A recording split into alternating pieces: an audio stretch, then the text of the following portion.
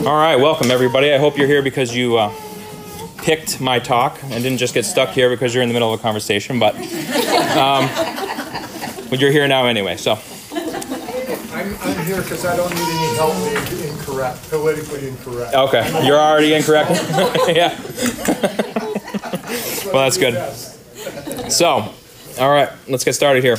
My name is Evan Hughes. I help plan this conference. I'm a member of the church here. I've talked to a lot of you guys, but there's some people I haven't talked to personally, but glad everybody came and made this a success. I've definitely been blessed by the talk so far. So that's my name, Evan Hughes, but you might wonder what qualification do I have to talk on Tolkien. Most of the other people speaking have doctor in front of their name or reverend. After that. So who am I? I'm if you friend me on Facebook, my Facebook profile for my bio says nothing and nobody.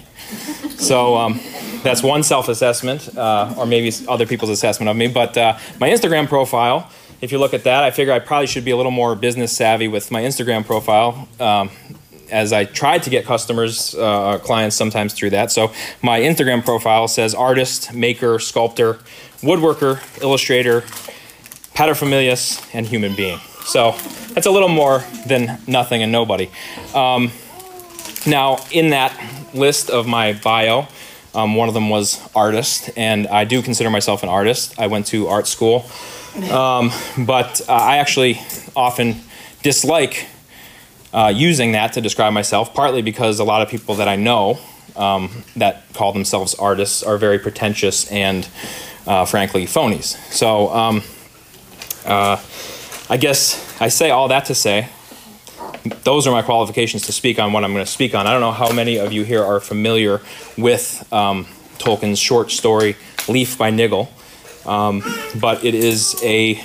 You know, Glenn talked about three things that in fairy stories that Tolkien highlighted as a purpose of writing fantasy. The last one was for consolation, and this story for me has been great consolation.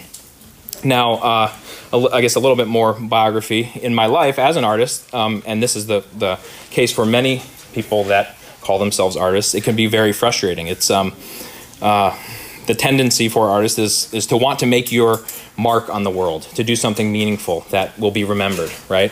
And I think that's the case for everybody, but maybe more so for people that are trying to put their creativity out in the world to be enjoyed and for, searching for beauty, like was also spoken about here. So in light of that, I've had some small success. I've done illustration for big publications. I also do ice sculpture. I've been on, Today Show with my ice sculpture, doing a time-lapse carving of Al Roker. I could list some things that I've done, right? But they'll all the things that nobody's going to remember me. I'm not going to be in a museum likely. My artwork is often in a very I don't know if you'd call it a utilitarian realm. So all that to say, I relate to this story at a deep level. And I don't know, has anybody here actually read the story? Okay, good. Maybe close to half. Good. So for the others that haven't, I will summarize it, and it will spoil the story to some extent for you. But it's actually worth reading because my storytelling is obviously not as good as Tolkien's. He was a master. So I'll start where some other people mentioned this. Tolkien famously criticized Lewis for his use of allegory in Narnia, and he was very not a big fan of that one-to-one allegory. And we can see that, and it can be confusing at times because his stories are, we see allegorical vignettes throughout, right? I mean, we could relate to these characters. We could say, oh, this reminds me of Jesus, or this reminds me of that. So what did he mean? And he tended to make a distinction between the more general allegorical applications and as being appropriate, while disliking simple, direct allegory. things like Pilgrim's Progress. He may not have been, I don't know if he's ever said anything about that, but in Pilgrim's Progress, the problem he had with things like that is Christian in that book is not actually a person, right? He is, but only for the use of making a point, pretty much. So Tolkien wanted a believable history and personhood to his characters that he made, even though they were fantasy. He wanted it to be more full-orbed. He said, I cordially dislike allegory in all its manifestations, and always have done so since I grew old and weary enough to detect its presence. I much prefer history, true or feigned, with its varied applicability to the thought and experience of readers. I think that many confuse applicability with allegory, but one resides in the freedom of the reader, and the other in the proposed domination of the author.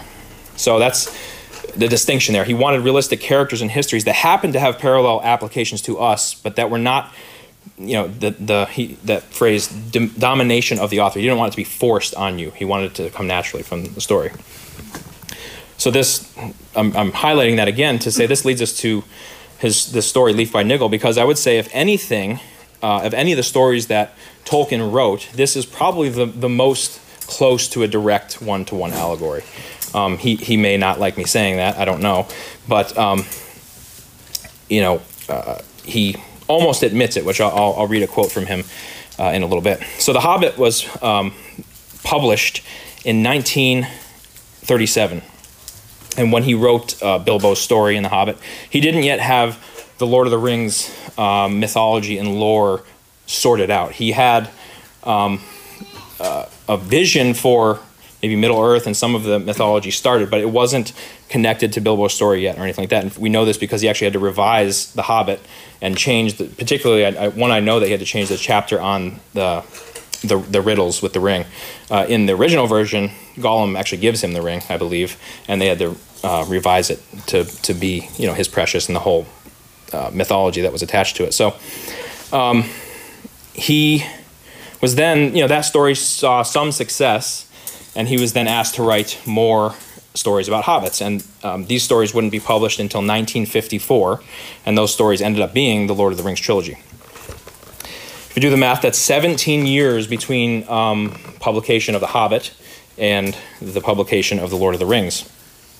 And while the Lord of the Rings eventually made Tolkien very well-known and successful, he had to actually, I think, move out of town and take his number out of the directory and all that stuff. He struggled for many years wondering if his work would mean anything and have any significance. And this fear was heightened by World War II looming over him, and a fear not of just not completing his life's work, but of death being possibly the thing that would cut it short. And we talked a lot about it already, but if you know anything about Tolkien's Legendarium, you know that these years writing Lord of the Rings, it wasn't just writing like a story to entertain people. He spent a lot of time. He wrote languages. He drew maps of the places that he talked about. He had histories that aren't in the Lord of the Rings trilogy that you have to read other appendices and things like that to understand. This was a world he was trying to develop. In fact, he was trying to make his own ancient feeling English mythology to rival Norse mythology or Greek mythology. That was his longing to do something like that, and so that comes out in Lord of the Rings and beyond. This effort to make complex characters with real languages and histories was his attempt to avoid that simple allegory he disliked so much, and I think we'd all say he was very successful at that. We could just stop and think of the mental energy and effort that would go into developing a world like that. Writing a language, like literal actual languages with their own grammar. If you've ever tried to learn a different language, you understand. Imagine trying to create one.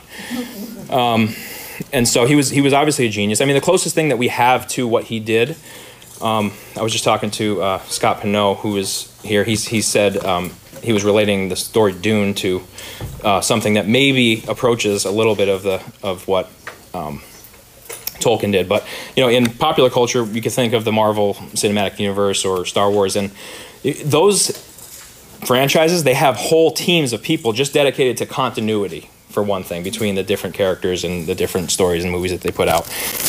And, you know, if you actually watch them, they're not always successful at that. They have teams of people doing this. They're not always successful at that. And they create, in my opinion, sometimes cheap plot devices to patch those holes, right? I mean, we're getting into this multiverse, you know, everything's going that way. And it's almost like once there's a multiverse, anything is possible. You know, it's like, where's even a story there? So Tolkien was able to make a cohesive world and story by himself, you know? So he was, I mean, that's a level of genius and almost like a pathology, you know, that there's something wrong there almost, you know?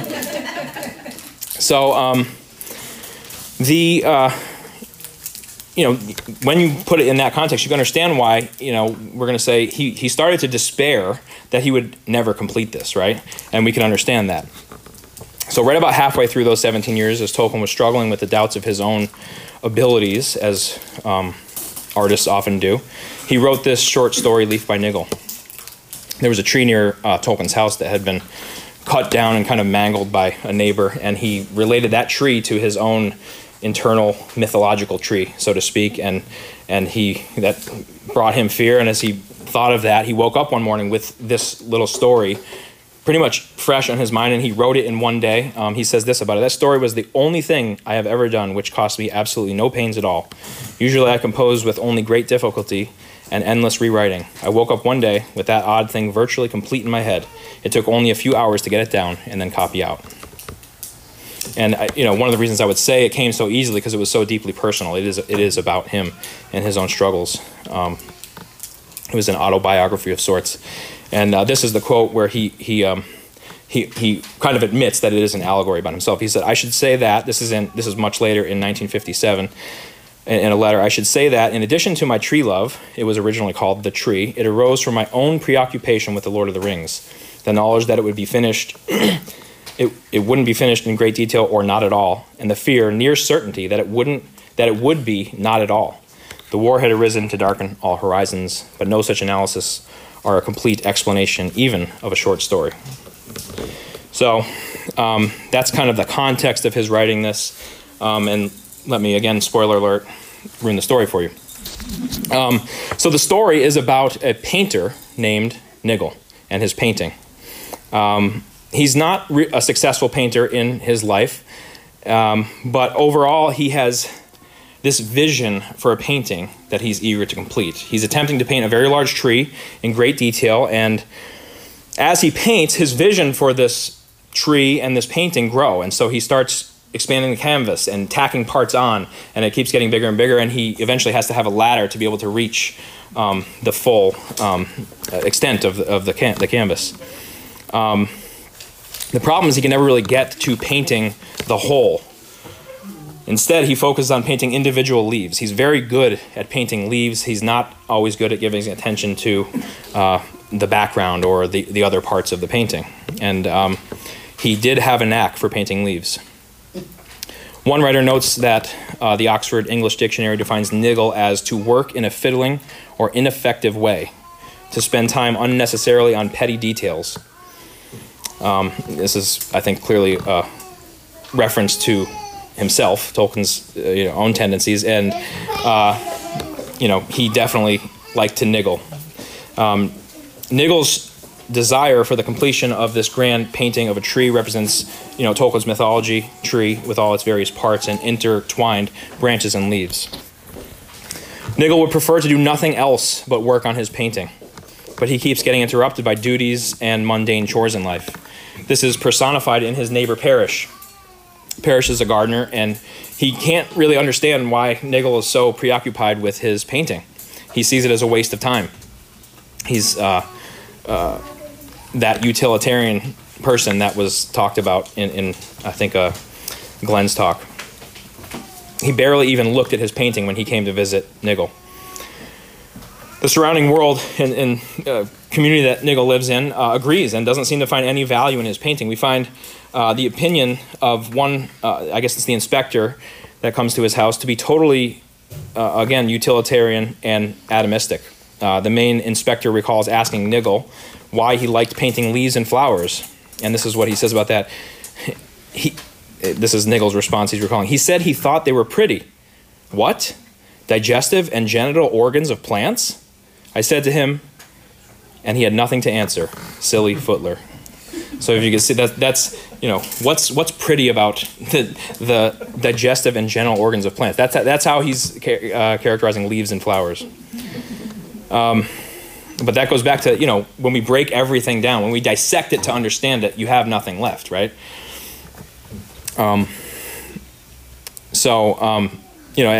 that, at one point it suggested that he should take apart his painting and fix his neighbor's roof with the canvas and use it for more useful things than just creating beauty. This is a general commentary, Tolkien's general commentary on the wastefulness of beauty, right? You can think of the story in the Gospels of Judas saying, we don't put that perfume on Jesus' feet, right? This is expensive stuff. We should sell this and give it to the poor, right? And Jesus says, no, this is appropriate that you do this. So, we do see in the world around us, God is, in a sense, wasteful with his beauty that we often don't appreciate as we ought. I guess these days, the word parish may sound familiar, but we don't typically use the word parish anymore to talk about a church. But a parish used to be an area in a town or city that was kind of sectioned off. That was it was sectioned off based on the church being at the center. And if you're in this parish, that is your church that you go to. You see this in towns in England and things like that, and even early America that were centered around the church at the center, and their parish was the town, basically. That was their parish church. This is why sometimes people refer to churchgoers as parishioners. This is the people that went to their parish church. Tolkien's naming of parish is a reference to the idea of a local church or community and the burden that brings in living with others and caring for others. Ultimately, Niggle is trying to avoid a long journey he's supposed to go on, and he desperately wants to finish his painting before the inspector comes to take him on this journey. It's pretty clear that the journey is obviously death. People even still sometimes talk about it that way. And eventually his time comes, and the driver arrives to take him on this journey, and he protests, "My painting isn't finished yet. My painting isn't finished." And that's his last concern before he dies, so to speak. And he despite the fact that his painting isn't finished, he has to go. We get a picture of the journey, and this is kind of the most odd part of the story, because the journey you can't tell exactly how long it is, but you feel like it's a very long time. They call it he goes to a workhouse, but then they say he's in a hospital, but it's more like a jail. So it's all this imagery is put in there, and in this we see, so he's died, and he doesn't go to a pleasant place. And in this we see Tolkien's views of purgatory and things like that come through, and possibly a taste of Roman Catholic soteriology in there. In death, we hear two voices sort of debating on letting Niggle reach the destination of the journey. Some hear that, and they say that this is a debate between God the Father and God the Son on whether to let Niggle reach that destination. But I don't like that interpretation. I think Tolkien's theology proper is probably too good to allow that reading. It's more, I would say, a picture of justice and mercy speaking together, where the conclusion is that justice is swayed by mercy to allow Niggle to his destination. And I won't dissect Tolkien's views of purgatory and the merit or not of that, but as a Protestant, I would disagree. But I would say that there is some application that we can take from that in the need for actual righteousness before, and we need to bear fruit before we can reach our destination. We just, I guess we would situate it in a different place in this life here and now, that we need to be being transformed into the image, and we'll get to the image later, but before we actually reach that destination. Once Niggle makes the journey and he is allowed past this purgatory stage and is allowed to his destination, this is where he begins to see familiar things. He sees his bike, and he sees the tree, a tree. And as he looks closer, he realizes the tree is the tree that he envisioned and was trying to paint. Only it was actually more complete than he could ever make it in the form of a painting.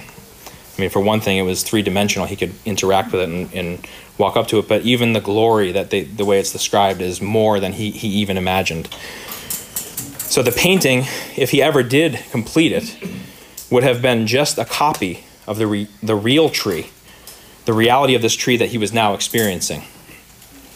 He lives in the new world, and as he lives there, it gets more expansive. It doesn't just stop at the tree. It goes beyond the tree to the background that he envisioned and maybe had a glimpse of, but didn't develop, never painted, maybe thought of every now and then, but it was more than he thought. And then he goes into this country, and it's a whole world that was in his mind, just in glimpses, in pieces, that in this destination, after the journey, he's able to experience. So it's something that is more full and more real than he could ever imagine. He goes on in the world, and the interesting thing about the world that he's in is it's more complete than he ever imagined and could have ever done, but it still needs work. There's still things to be done there. He still has to cultivate it. And while he's doing this, he wishes for his neighbor perish. There's a little bit of part of the reason why he had to go on this long journey is because he actually had to help his neighbor perish, and it was raining out, and his Parish's wife was sick. He had to go on this trip to go get the doctor, and it was raining, and so he got sick from helping his neighbor.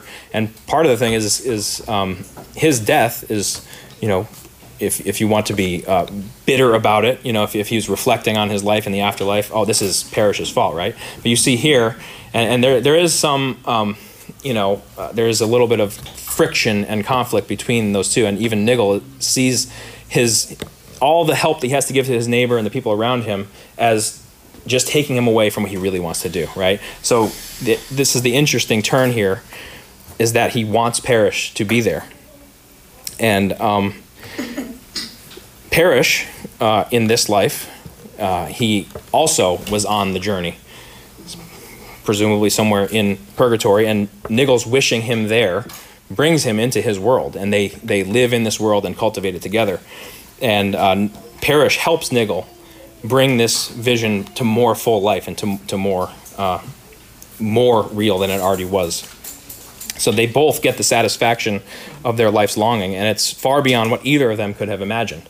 You see a little bit. We could analyze these characters pretty deeply, but Parish maybe is the law side of thing, the order, and Niggle. If you're familiar with Jordan Peterson's work, he always makes this contrast of chaos and order, and I see that in these two people. And Jordan Peterson talks about artists are the ones on the edge of chaos, pushing order into past the boundaries. So it kind of relates to some of the questions there of this.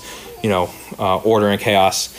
These days I think a lot of artists see themselves as existing in the chaos, but I think truly when we understand the good, the true, and the beautiful, the purpose of art should be to push back the chaos and bring order to the world. But then you have people that are in the world that are maintaining the order, that's what their role is and their purpose is to do. So this is,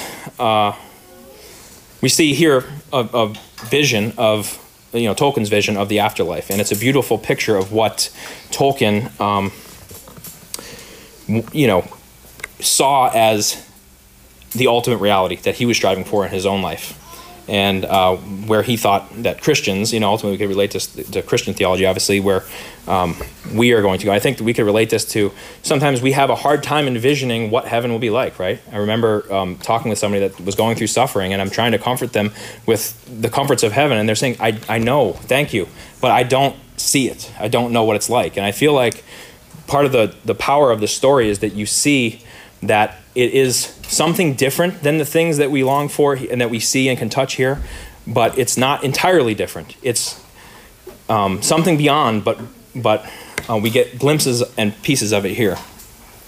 And I'll come back to that in a minute. But so after we see this vision of heaven, so to speak, and the afterlife and this reality, it comes back to earth. The last part of the story is two characters speaking. One of them actually lives in Niggle's house, and they're talking and assessing Niggle's life's work from an earthly perspective. And the first character, he's actually the guy I quoted before, is saying, it was a waste of time. He should have used this stuff. He should have used his time to do much more useful things. And while the other character, he's not very forceful, but he mildly pushes back and says, he did make some beautiful pictures, though, And in fact, that character finds a piece of the canvas. It was one leaf that was left, one of those detailed leaves that he was able to somewhat finish. And he saw the beauty and appreciated it, and he took that and hung it in the town museum. And that little leaf was titled Leaf by Niggle, and it stood there for many years, and didn't get many viewers, but occasionally people would come by and view it. And eventually the museum burns down, and along with Niggle's life work. And from an earthly perspective, he's forgotten. Him and his life work are forgotten, right? But we already got a picture of behind the scenes of the real reality of where Niggle was. So there are a lot of themes within this story. Let me see what time I got here and what time I got to be done. So yeah, there are a lot of themes within the story, but I'll just touch on two of them. And the first is this idea of a deep longing and heartache for something more. Clearly, Tolkien and his character Niggle were reaching for something larger than themselves in their work. They had a vision for something that they strove for, but they thought would likely never be fully accomplished. It's a hope mixed with a little grief or anxiety even. I think this story is very clear and and often a comfort to artists, but I think this applies to anybody in work that they want to do that's meaningful, right? Anybody that wants to make their mark on this world, that feels like, I want to be an agent for change and goodness and truth and beauty. C.S. Lewis talked about this longing, and he couldn't find an English word that fully captured what he was trying to describe, so he used a German word, which is Sehnsucht, I think is how it's pronounced, Sehnsucht, Sehnsucht. And this is a word where its meaning encapsulates that idea of longing and hope, but also captures a striving for an ideal, a sense of, mixed with a sense of incompleteness. George MacDonald often captured this idea in his writing. My favorite George MacDonald story, it's another short story that's easy to read in probably about an hour, is The Golden Key. It's all about this. It's about a boy finding a key, spending his life searching a fairyland to find the lock that the key opens. And the boy says this in the beginning: "Where was the lock to which the key belonged? It must be somewhere, for how can anybody be so silly as to make a key for which there was no lock?" And that is Sehnsucht. This feeling that we have a key in our hearts and that we have to find the lock it goes to open up ultimate reality. Lewis again speaks of it in this way in The Weight of Glory. He says, in speaking of this desire for our far off country, and we get that imagery of the back country that Niggle was painting, which we find in ourselves even now, I feel a certain shyness. I'm almost committing an indecency. I'm trying to rip open the inconsolable secret in each one of you. The secret which hurts so much that you take your revenge on it by calling it names like nostalgia and romanticism and adolescence. The secret also which pierces with such sweetness that when in very intimate conversation the mention of it becomes imminent, we grow awkward and affect to laugh at ourselves.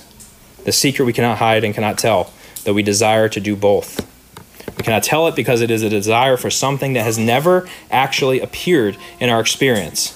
We cannot hide it because our experience is constantly suggesting it, and we betray ourselves like lovers at the mention of a name.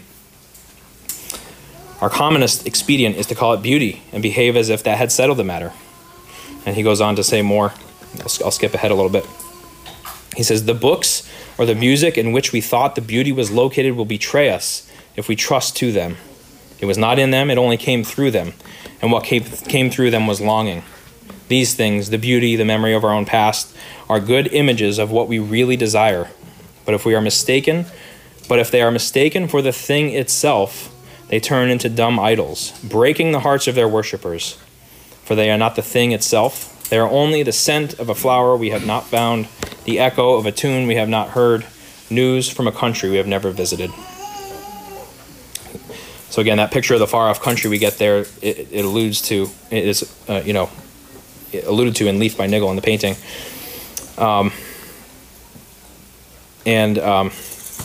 Tolkien described the same type of thing this way. he said, we all long for Eden, and we are constantly glimpsing it. Our whole nature at its best and least corrupted, its gentlest and most humane, is still soaked with the sense of exile. If you come to think of it, your very just horror at the stupid murder of the hawk, and your obstinate memory of this home of yours in an idyllic hour, when often there is an illusion of the stay of time and decay, and a sense of gentle peace, are derived from Eden. Tolkien has a little scene in The Hobbit illustrating this concept as well. Right before Bilbo begins his adventure, it says, he dreamed of his own house and wandered in his sleep into all his different rooms, looking for something that he could not find nor remember what it looked like. In Mere Christianity, Lewis uses this concept as a central part of his apologetic. He says, if I find in myself desires for which nothing in this world can satisfy, the only logical explanation is that I was made for another world. And I would argue biblically that this is in large part what the book of Ecclesiastes is about. It's about satiating this longing and exasperating all earthly options until we are left with the conclusion that it can't be found in this life. So this longing, this Sein Zucht, is something we can all relate to. I think so. In some sense, it's what it means to be human, right? And this is often especially so for artists. This was Niggle's driving force behind his completion of his painting. And clearly, as hopefully has been evidenced by this conference, Tolkien had more that he was striving for in his Middle-earth mythology than simply, trying to amuse us. We want our life to mean something more, and we're grasping for that. And we can simplistically look at the context, of Tolkien writing the story and him at that time worrying about never completing his painting, and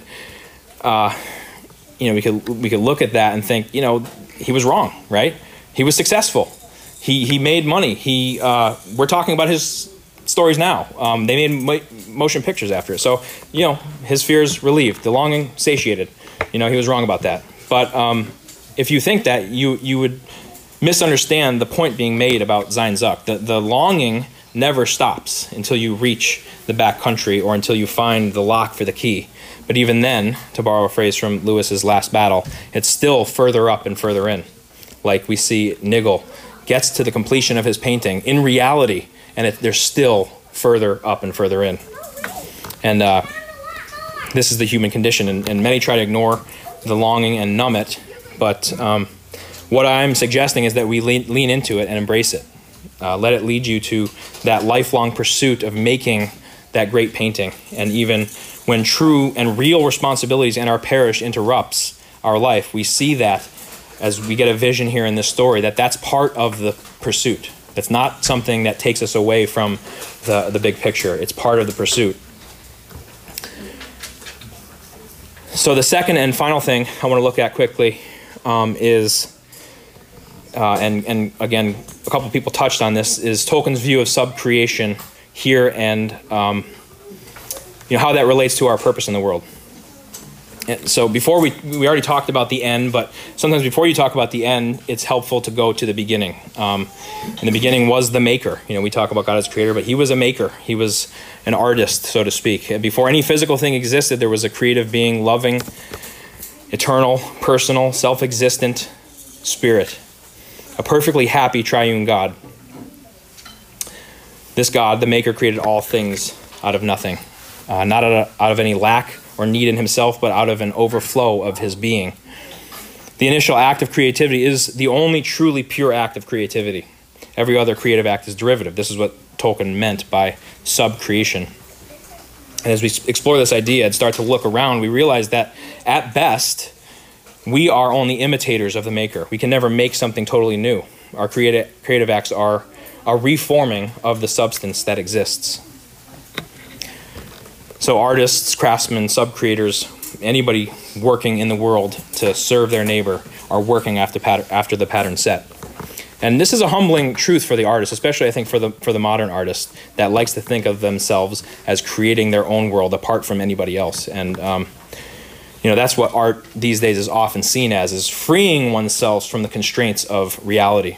Rules are the antithesis to art in the modern mind, and even Niggle struggled with that a little bit. But real freedom begins with knowing your limitations and working within those bounds.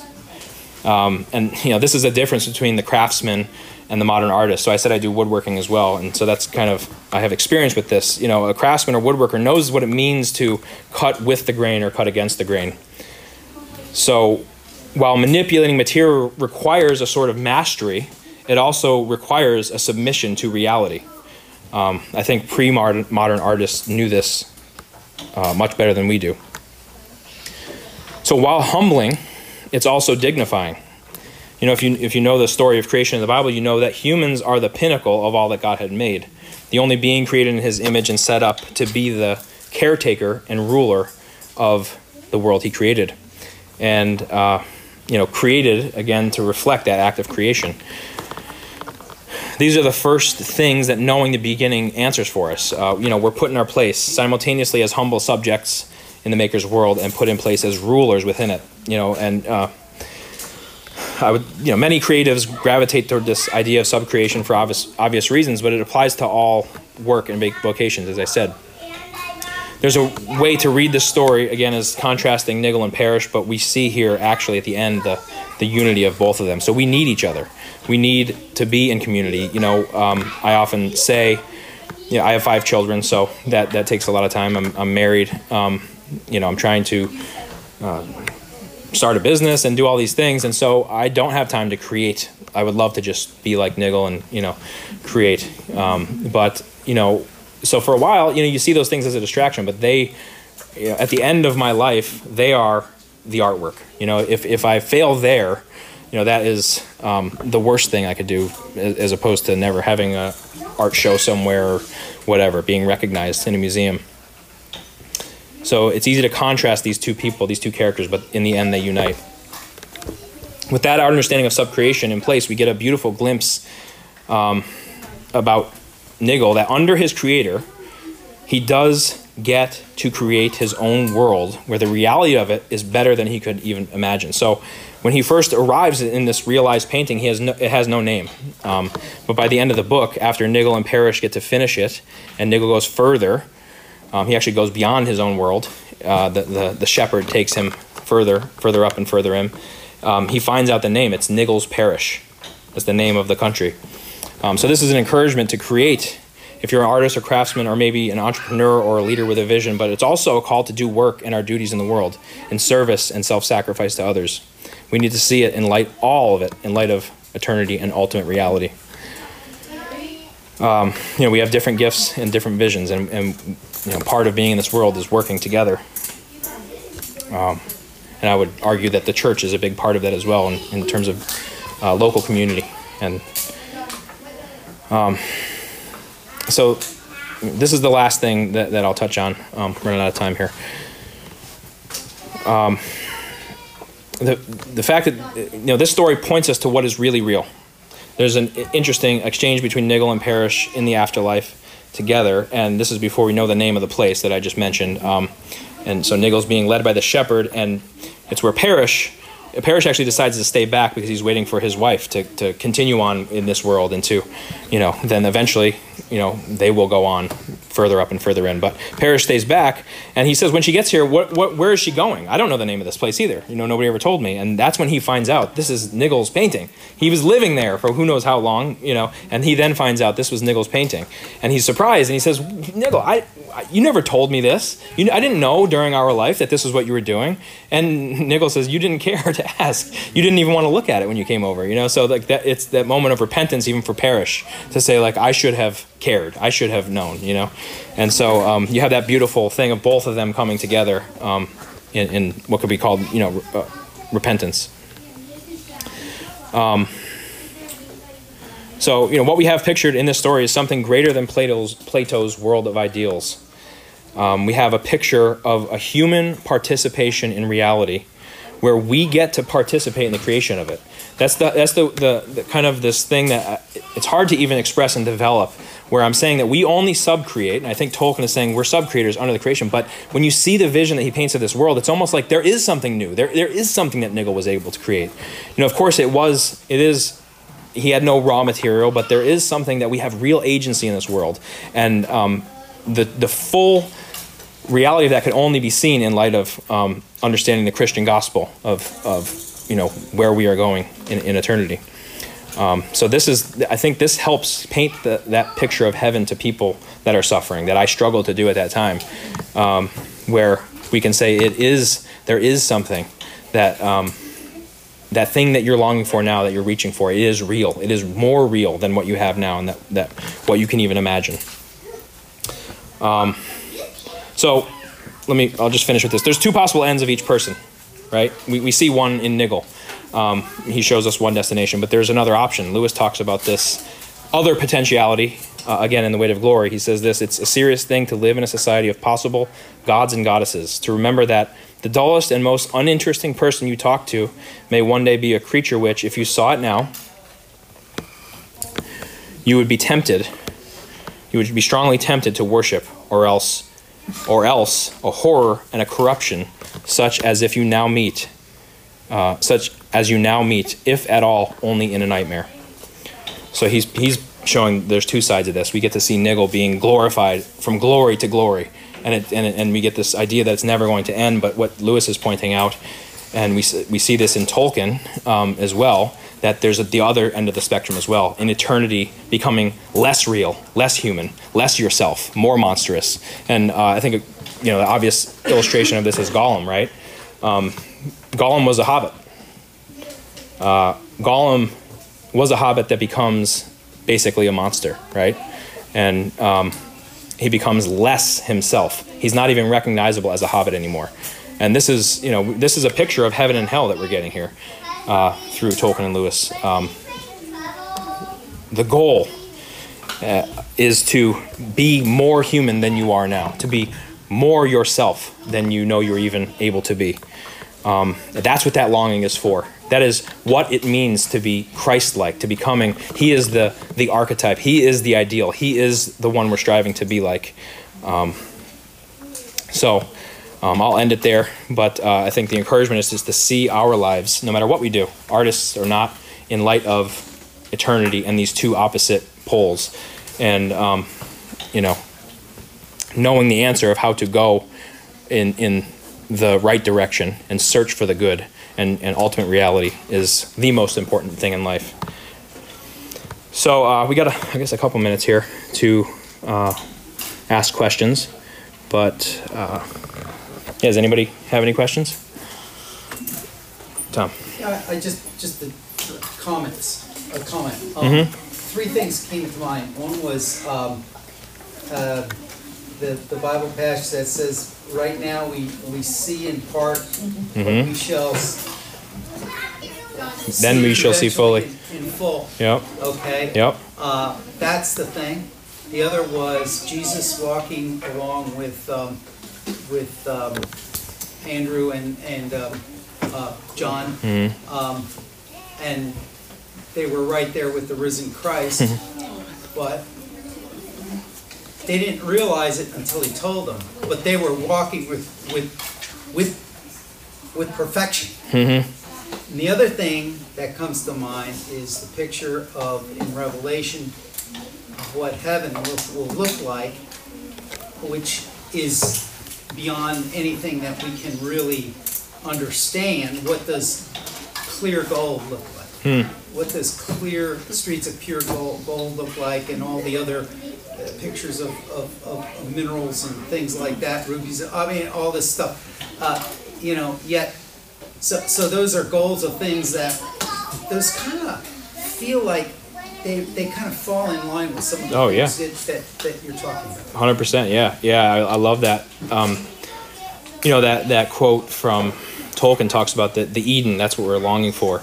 And I would actually go a little further in terms of bringing in Revelation. I think that the picture we get in Revelation is some sort of a return to Eden, right? That's what we're going for. But I think it's better, right? It's not just a garden; it's a garden city. And some people say, "Oh, look at we want to go back to innocence. We want to be naked and not, But in Revelation, they're clothed, and we see, clothing is a form of glory, right? They're clothed in white. They've reached their maturity. So I think, it's almost like Eden. While that is the paradise in a sense that was ruined, the paradise lost, it was humanity in its infancy.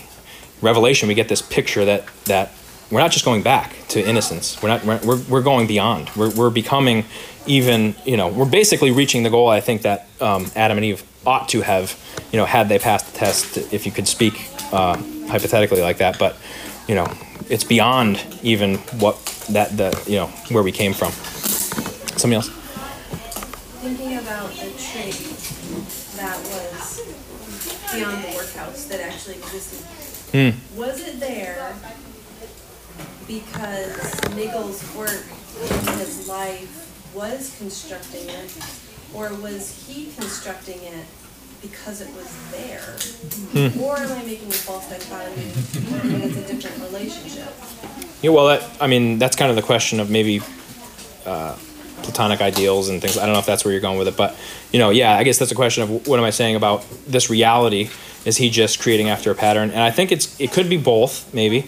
But you do, because when he is there in this reality that he, in one sense, created, they say that there is this thing there that he never actually even consciously thought of, but that was maybe a glimmer in his mind somewhere. So you get this sense of kind of both, that like it's there because he created this world, but there's also a reality which he's striving for. And I think that's the type of thing, when you put it in those terms, you realize it is an eternal striving.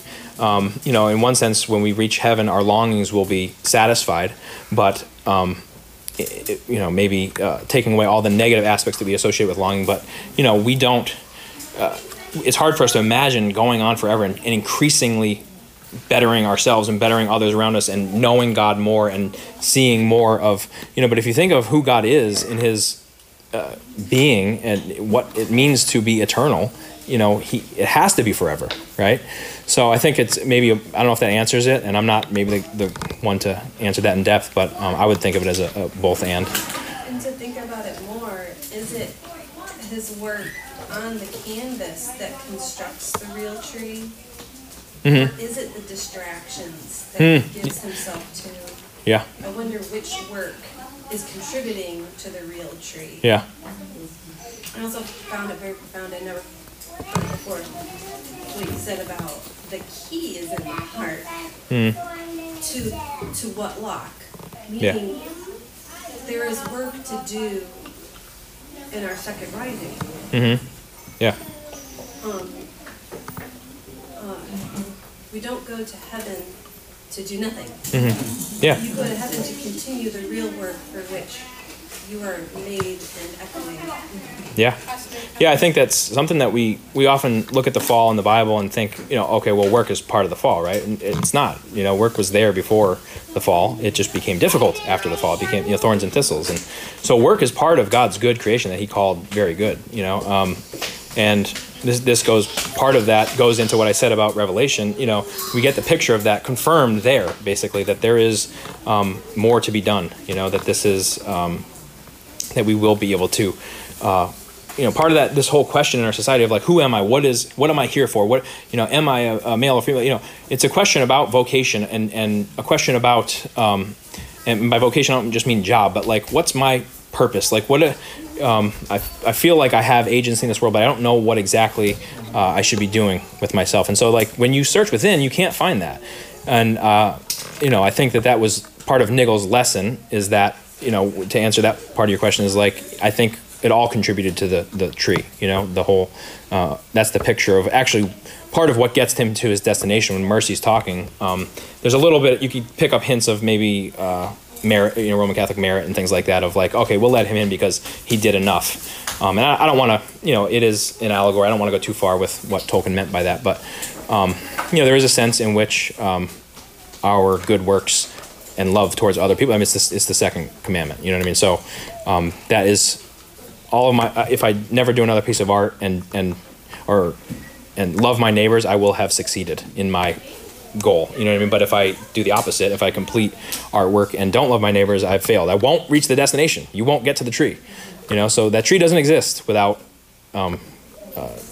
loving your neighbor as yourself. I guess I have like a two-pronged question.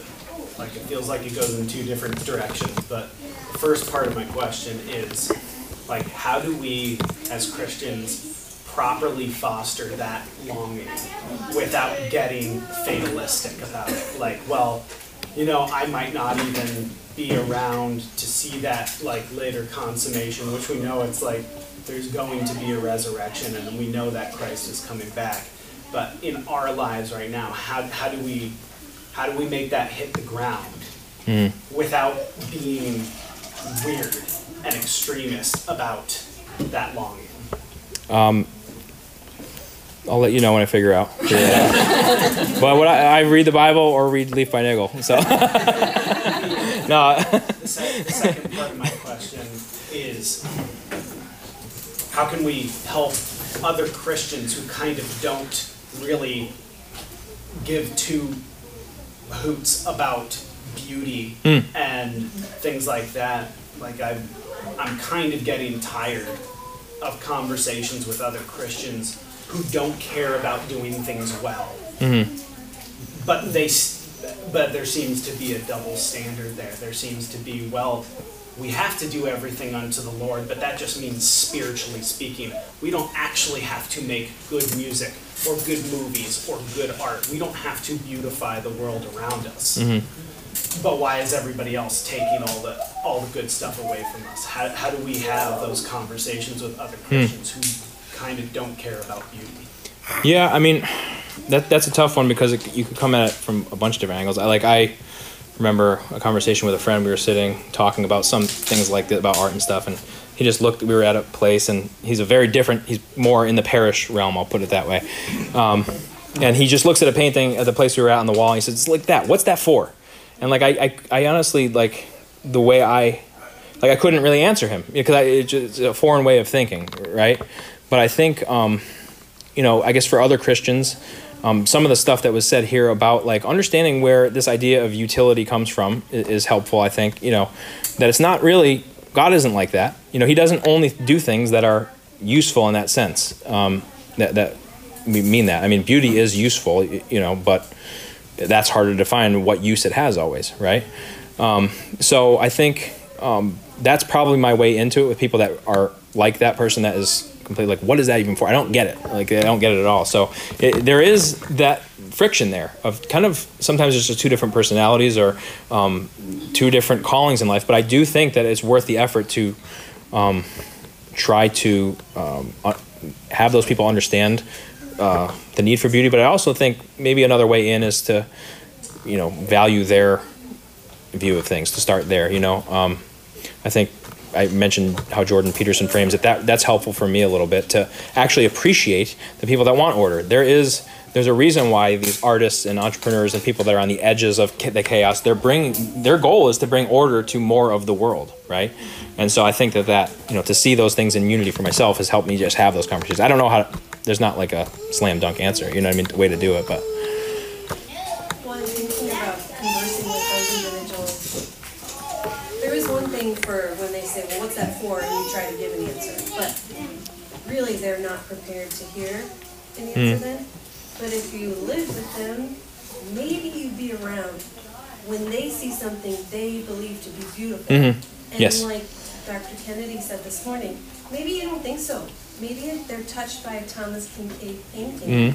And you say, wow, like you don't have to appreciate the painting. You can appreciate their appreciation because that's beautiful. And ask them, like, what is it about that that just draws you, or like, and then maybe they would realize what it is that you're talking about, and it might expand to other things then, because then you're on the same page. Like when they say, what's that for, and you try to answer them, you're not on the same page.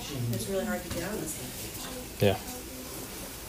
First of all, I'm waiting for you to tie this in with Achilles and his character. Right? Yeah, this is that's a whole. So I think it's also interesting in you're explaining this that what you like the Tolkien's actually like Niggle, because all this and his painting, the story itself is like that for what it's doing. Like I feel like what it has done inside me and my understanding of that is, and the grace of God and just the glory of God in using these things. He was in a time of despair or whatever. And it's not even just artists, but moms just doing that thing they do, and the janitor doing the thing he does. That how significant those works are, unseen by others, or not even done with great spirit or hope or whatever. But just kind of those thoughts just occurred to me, that it's how great God is and how it's amazing. It's kind of cool thing to think about. Yeah, amen. Bill? I think, as a hospice chaplain, I can tell you that as people come to the end of their life, one of the things they really struggle with is that they didn't do anything. And so we do what we call, at the bedside, we do what we call a life review. And we say, tell me your story. So there's a lot to be said about the whole thing about, tell me about the story of your life. And they say, well, I did this and I did that. And I said, well, what did you do here in the war? Well, I did this and I did that. And we go through these different stages. And then at the end, I say, well, it sounds to me like your life was really fulfilling. And they go, well, they didn't do anything great. I said, well, I think if you ask the people that you touched all along, if they could come back and sit at your bedside, they would say that you did some great things. And I think that we come, we go through life and we say, well, I haven't done anything terrific. But a lot of times the terrific stuff is in the mundane things. And it's in the fact that a man spends his whole life. I remember talking to a guy who was a barber, and I said, well, he said, I didn't do anything great. He said, what'd you do? I said, what did you do? How was your family? He says, I have 6 girls. And he said, I put them all through college. I said, as a barber? I said, that's incredible. I said that is a great thing just to do that. And we're so fascinated by these things that these great things that people do, but really it's in the mundane things, the things everyday life. Someone asked Martin Luther one time, if you knew that the world was coming to an end today, what would you be doing? Martin Luther happened to be in his garden. And the story goes, he would say, what I'm doing now. In other words, I am so content in my relationship with God and relationship in my life and what I do that I wouldn't change a thing. And as Christians, we have to look at our lives, and I think we have to say, what are the things that God really wants me to do? To be a good husband, to be a good wife, to be in His Word, to be a prayerful person, to help in our community. These are not mundane. These are mundane things maybe to some people, but they're not mundane things to God. Yeah, amen. Yeah, I think this story, a lot of times people can read it. We actually have to, we'll close in a minute, but they read it as like almost a new priesthood. Oh, well, this is a glorification of artists. You could kind of read it that way and get some hints of that, but it's, that's not the case. Like we said, the tree doesn't exist without his service and good works to other people and his love for his neighbor, And I think that, that's what Tolkien is trying to bring out, that it is in the mundane. Those were the things that mattered, So, amen to that. Last one. I think we have to go back to our basic catechism. What is the end of man? It is to glorify God and enjoy Him forever. God is glorified, piggybacking on what He said, when we do everything unto the Lord and do it well. Yeah. There, God is glorified. Amen.